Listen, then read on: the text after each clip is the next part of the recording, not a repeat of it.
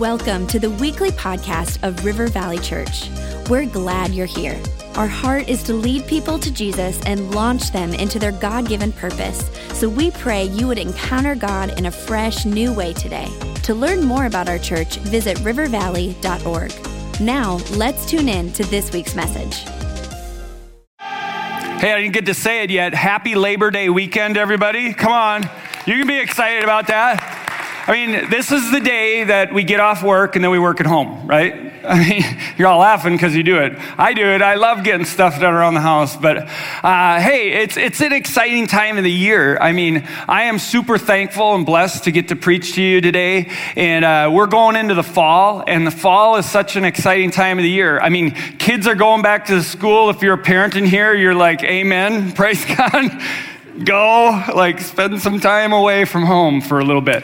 But for some of you, I mean, this might be your first time that one of your kids are going to school or going to college, and that's a really big deal. It's a cool moment, and I just praying for you guys for that. That's awesome. And I love this time of the year too because fall, I'm a farm boy, and fall is the most exciting time of the year, I think. I mean, spring is amazing, and you're planting and everything, and then all summer you're kind of doing stuff. But the fall is such a beautiful time of the year. The trees are beautiful, but it's harvest time. And it's really busy, but you don't care because it's harvest time. This is what you've been waiting for all year. And I feel like that's how it is for us in the church world. I mean, it's we got our summer off, we did our traveling and everything, and we got to go to the lakes and everything. But man, fall is coming, and I think it's an exciting time of the year. We got life groups launching back up, and I just encourage you guys, don't miss the opportunity to get plugged into community where God can do something in you. You can grow and grow closer to other people and get plugged in on a life team. We got amazing life groups kicking off here soon. We got core groups like Alpha. If you haven't heard of Alpha, Alpha is an amazing ministry. My heart as your campus pastor is that everybody here goes through Alpha. And then I want you to go through Freedom. There are two key classes for discipleship, and you might be like, well, why Alpha? 1 Peter 3:15 says this, but in your heart revere Christ as Lord. Always be prepared to give an answer to everyone who asks you to give the reason for the hope you have. But do this with gentleness and respect. And the awesome thing about Alpha, besides the amazing food we feed you, is that you get that figured out in your heart. We all need to know the why. Why do I believe? You need to know that for yourself. And then people might ask you out in your jobs or your schools or wherever, and you need to have an answer for why you believe. And so I think a lot of people honestly think Alpha is just for beginners, but it's not. It's for all of us. It's a sharpening tool because a lot of you think you have the answers, but when someone asks you right in front of your face, you have to now you find out I don't know the answers, and I got to learn this. I got to get better at this. So that's Alpha. Freedom's all about being saved and being set free. Jesus died so we could live a free life. Galatians 5:1 says, it is for freedom that Christ sets you free. Stand firm then, and do not let yourselves be burdened again by a yoke of slavery. Freedom is all about understanding the freedom that we have in Christ and then living and walking in it. Now, Explore is a core group that we do here at River Valley, and you know that we've received the Great Commission from Jesus. He said, go. And Explore is all about you understanding, how does that look for me in my life? It's not just for people called to missions. We're all on mission. So how does that look for your life? And then there's sisterhood. This is what we do for the ladies. They meet right in here. And sisterhood is literally all about being empowered to reach your full potential in Christ while realizing the incredible value you have on this earth. It's not just ladies sitting around talking about the latest fads and stuff. No, they're going after Jesus. They're growing in Jesus, and they're growing closer to one another. So go to the life groups page, please. There's so many more life groups. We have life groups meeting in coffee shops, in restaurants, in homes. And go to the life group page, find the one that's right for you, and get signed up. And then get on a life team and serve. We want you to serve. This is important for you. This is important for you to know that I have a purpose and I have a part to play in this family, in this church.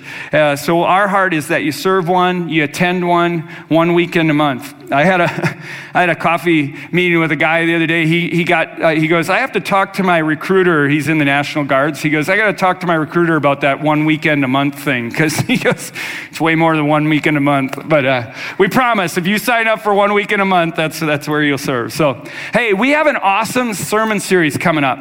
It's on Philippians chapter 4. If you know anything about the New Testament, Paul wrote almost half of the New Testament, the Apostle Paul. Amazing letters. And Philippians is one of my favorite. He wrote actually this letter to the church in Philippi during his imprisonment in Rome. And it is one of my favorites in the Bible, but this is what I love about the church in Philippi. It's pretty interesting. It's a lot like River Valley Church. From day one, from the onset, from when Paul planted Philippi, they somehow caught what he was doing and they were on mission. They actually supported a lot of Paul's missionary journeys. And from day one, our lead pastor, Pastor Rob and Becca, have had a heart for missions, a heart for evangelism, and we at River Valley Church want to reach the world for Jesus Christ. Can I get an amen for that? Come on. So needless to say, I'm excited to go through Philippians 4. That's what that all meant. But today we're going to get a little more warmed up for it by going through some key verses in Philippians chapter 1. So if you have your Bible, you can open up to Philippians 1, or if you have your app on your phone, you can open up to Philippians chapter 1, verse 3. And we're going to go through some key verses here, and then we're going to unpack them. Okay? So I'm going to read this to you, and you can read along. It's up on the screen. Philippians 1, verse 3. Paul said this. He said, every time I think of you, I give thanks to my God. Whenever I pray, I make my requests for all of you with joy. For you have been my partners in spreading the good news about Christ from the time you first heard until now. And I am certain that God, who began the good work within you, will continue his work until it is finally finished on the day when Christ Jesus returns.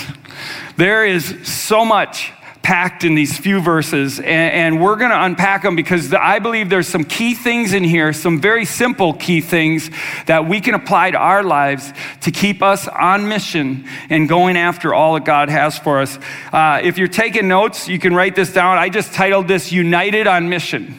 United on mission. And the first thing that Paul talks about is Paul is always giving thanks.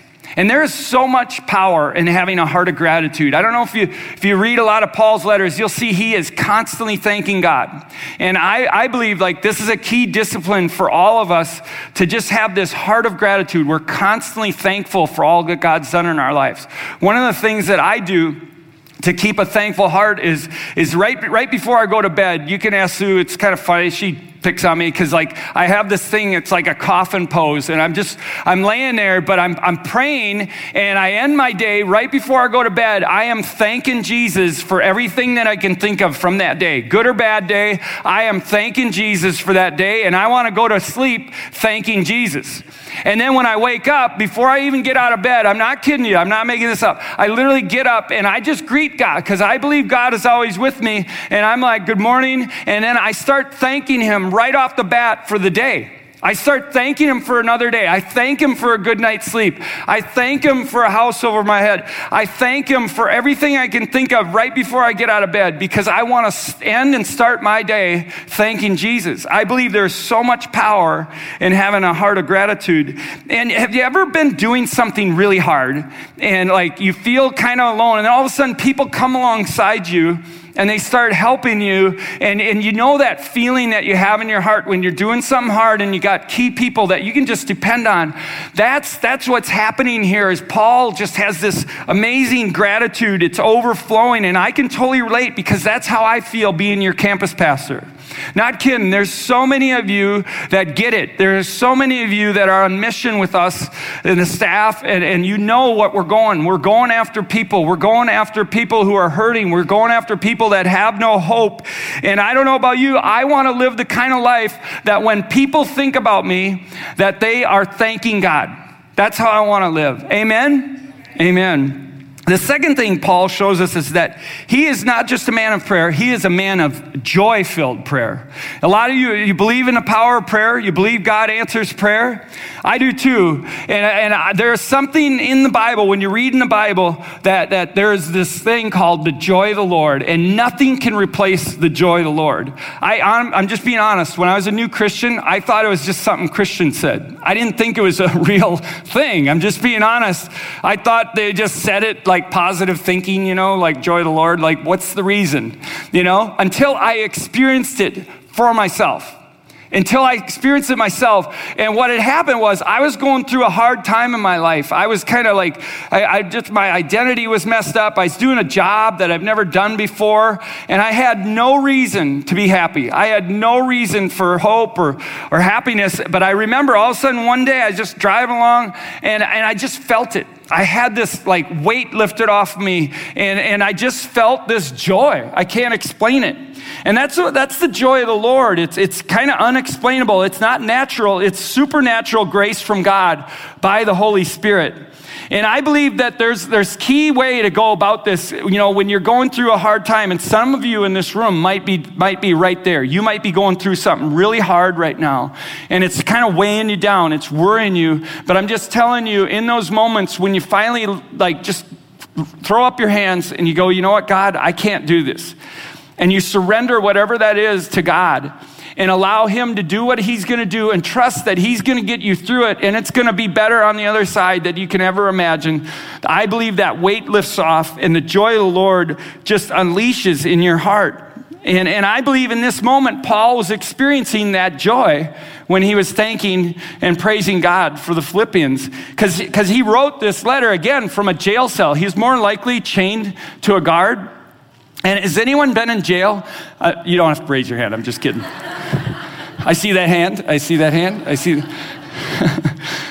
Being transparent, okay? And now, this is the BC Topper days, okay? Before Christ, not now, but before Christ, you might have a hard time believing that I had a hard time making good decisions, especially in my college days.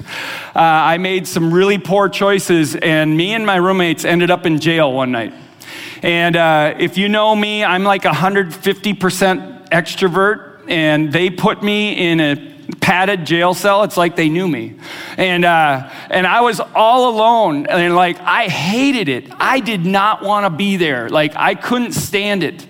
And thank God, like I was only there for a few hours. Someone, praise God, bailed me and one of my roommates out. Kind of funny, one of our roommates, evidently we didn't have enough money or didn't care about him, but we didn't bail him out. And so he stayed in there all night. And like, I think he called us like the next morning. That was his one phone call or whatever. And we're like, Loopy, how you doing? And he's like, it's not too bad. Like I got TV on. We're eating Burger King for breakfast. And he was just having a good time. I'm like, so confused. I do not know. Whatever. So, but here Paul is writing this letter with joy, and he'd been in jail for months, probably years, to be honest, on and off, in this actual period of his walk. And I mean, he's supposed to be out spreading the gospel. I mean, how frustrating is that? Yet he's able to write this letter with joy.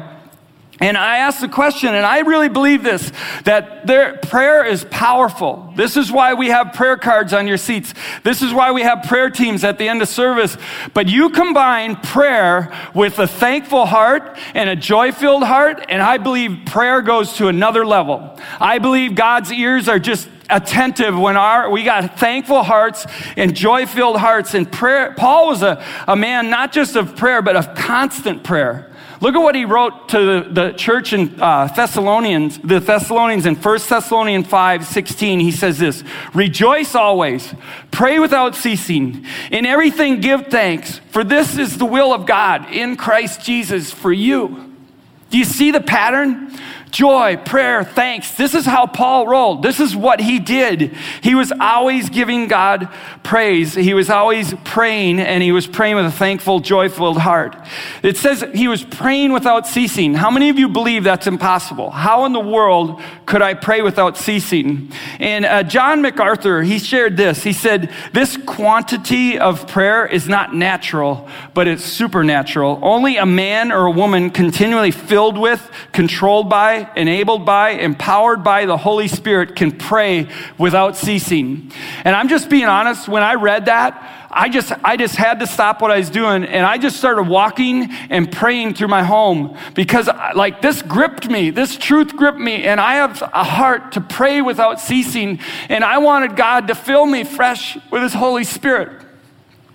I want to live a life where I have Spirit-led, Spirit-empowered, and I am praying nonstop, where if you want to talk to me, you got to interrupt me because I am praying. That's how I want to live. And how awesome would that be, church, if that was like not just me, but all of us, like that was our life. No doubt in Acts, like they got baptized in the Holy Spirit, and the very first gift they received was a gift to pray. It was a prayer language. It was a prayer. Okay, so a lot of us worry, and when we're worrying, what do? We think without ceasing. Like we're literally, our brains are just, and it's not thinking of anything productive. We're probably thinking of the worst thing we could be thinking about. We're mulling it over in our minds. And then God, he gives us this gift, this way to pray where we can shut this off and we can pray from here. And it's the Holy Spirit praying through us. That's how I want to live, church. That's how I want you to live. Amen? Amen. Come on, we can clap for that. The third thing that he says is there's great power in partnership. There is great power in partnership. There is power and strength in a common goal. Our goal to hit 325,000 for Kingdom Builders this year is not just one or two of us doing it. We're all doing it. We're doing it together. It's a shared common goal. And when you do that, this is powerful. In the Philippian church, they were not a church of spectators. They weren't just believers. They were straight up disciples. They were participators in the gospel work of Jesus Christ. They understood from the get-go that if Paul's on mission, we're on mission, and we're with him. And the actual word that Paul used here for partnership was a Greek word, koinonia. Koinonia, I think I'm saying it right. It's a verb, and it says to share, to associate oneself with, to be made partner. It is a unity that is brought about by the Holy Spirit. And I know there's another English word that you'll probably recognize. The same Greek word means fellowship. And when I say fellowship, you probably think of like hanging out in the lobby, talking, or maybe like having lunch together or that kind of stuff. Like, hey, we're fellowshipping. Yeah, well, that's kind of what that means. But the more applicable word here that Paul was using was like, hey, we are joined together and we're on mission. Like, you're not just alone, like, we're together and we're on mission and we're going to do this thing. And Paul had a mission, and that was to spread the gospel to the Greek, unknown, unchurched world. And the Philippian church was in partnership, koinonia, with Paul. And I know that this church has a heart that beats with that same passion. We want to be a partnership. We want to be on mission for Jesus. And if you haven't stepped into that mission yet, what's holding you back? Let's go, church. Come on. Be a kingdom builder. Be on mission. Get on a global team. Let's go do this. Let's reach people for Christ. The fourth thing that Paul shares in this verse, this is the last thing. He says, be assured God will complete what he has started in you and with you. Be assured, God is going to complete this. He's going to finish this thing. And does anyone know anyone or someone who's really good at starting stuff, but they are really terrible at finishing it? I mean, you maybe have a honey-do list at home, and there's some things on that list that literally I think the ink on the paper is getting old looking because it's been there so long. I'm just being transparent. We had a project at home once, a blind, notice how I use the word once because it was a while ago. We had a blind in our bedroom, and the one cord broke. So when you pulled on the string, it literally one side of the blind would lift up. And so we had to fix it. And Sue did a great job. She ordered the new, piece of rope or whatever. And she actually tried fixing it herself, but she couldn't do it. So she asked me to help. And I'm like, sure, I'll get to it someday. And then I'm embarrassed to say this. It wasn't like a week or a month or a year. It was like 2 years, I think, it took me before I finally got it done. And then I'm like, hey, let's do this. So we did it. It literally took like an hour. It took like an hour and we had it done. So 2 years, it only took an hour. But some of you, some of you have had that happen to you where someone just put something off. Maybe you built a house and the contractor was terrible. But what we do is we take these experiences that we have with people and then we associate the same thing with God. And we assume subconsciously that God is like us. That God started something in me or in someone else around me and he's not going to finish it. Couldn't be farther from the truth. God's not like that. That's not our God. He's not imperfect like us. He is perfect and he is going to finish what he started. No, Paul is assuring the Philippian church that God is faithful. He started something in you and he started something in me and he's going to finish it. Amen. Amen. Now, there's this cool part about this. Whenever God starts something, he wants to work with us. There's this partnership that God wants to work with us. There's our part, there's God's part. God is working constantly in tandem. He wants to work with us and through us. There are lost people to get saved. There are people that are blind that need to see. There are people that need healing that we can heal. There are hopeless people that need to find hope. And there are dead people that need to live. And you might be like, well, what are you talking about? We all at one time were dead in our sins. Yet Jesus came in and he forgave us and got rid of the sin problem. And now we have this life, eternal life in Christ Jesus. And there's other people out there that God wants to reach and we got to reach them. Now there's this beautiful work that not only are we working with God, but there's this beautiful working in tandem in us. And it's our faith and our actions. Our faith and our actions are working hand in hand. And C.S. Lewis nails this in his book, Mere Christianity. I just want to read this to you. He says this: Christians have often disputed as to whether what leads the Christian home is good actions or faith in Christ. I have no right, really, to speak on such a different question, but does seem like, to me, like asking which blade on a pair of scissors is most necessary. I love that. He goes on to say, a serious moral effort is the only thing that will bring you to the point where you throw up the sponge. Faith in Christ is the only thing to save you from the despair at that point. And out of that faith in him, good actions must inevitably come. That pretty much nails it. In the very next chapter in Philippians 2, we see this in what Paul, or Philippians 2:12, Paul was writing again. He's still writing to the Philippians, and he says this: Dear friends, you always followed my instructions when I was with you. And now that I'm away, it is even more important to work hard and show the results of your salvation, obeying God with deep reverence and fear. For God is working in you, giving you the desire and the power to do what pleases him. That verse, and you can see it in verse 12, he's like, look, obeying God with deep reverence and fear. It's like it's on us to make it happen. And then the very next verse, he says, God's given you the desire and the power to do what pleases him. If you need a verse to pray over yourself, those are some awesome verses, because I want not only the desire, I want the power to do what pleases God. It's like that saying, maybe you've heard it: work hard like it depends on you. Pray hard like it depends on God.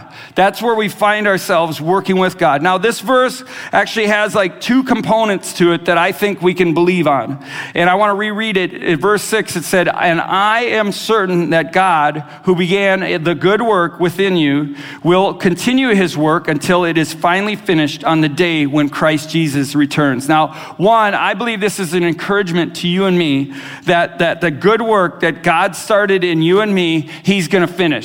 This speaks to that sanctification. How many of you know that you get saved and things change, but you're not perfect? But perfection is where God is taking us. And that's the plan and the work that the Holy Spirit wants to do inside of each of us. And what happens is when we realize this, we literally give the Holy Spirit full access to ourselves, to our lives. We give the Holy Spirit permission, and the Holy Spirit will take maybe things and people out of our lives that aren't helping us.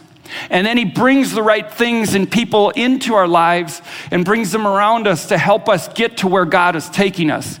That's what the Holy Spirit does when we allow him. There's a second flip side to this where God is faithful. If like maybe you started something by sharing the gospel with a friend, or you're praying for a family member, and maybe you've been praying for healing, where God is faithful to finish what you started.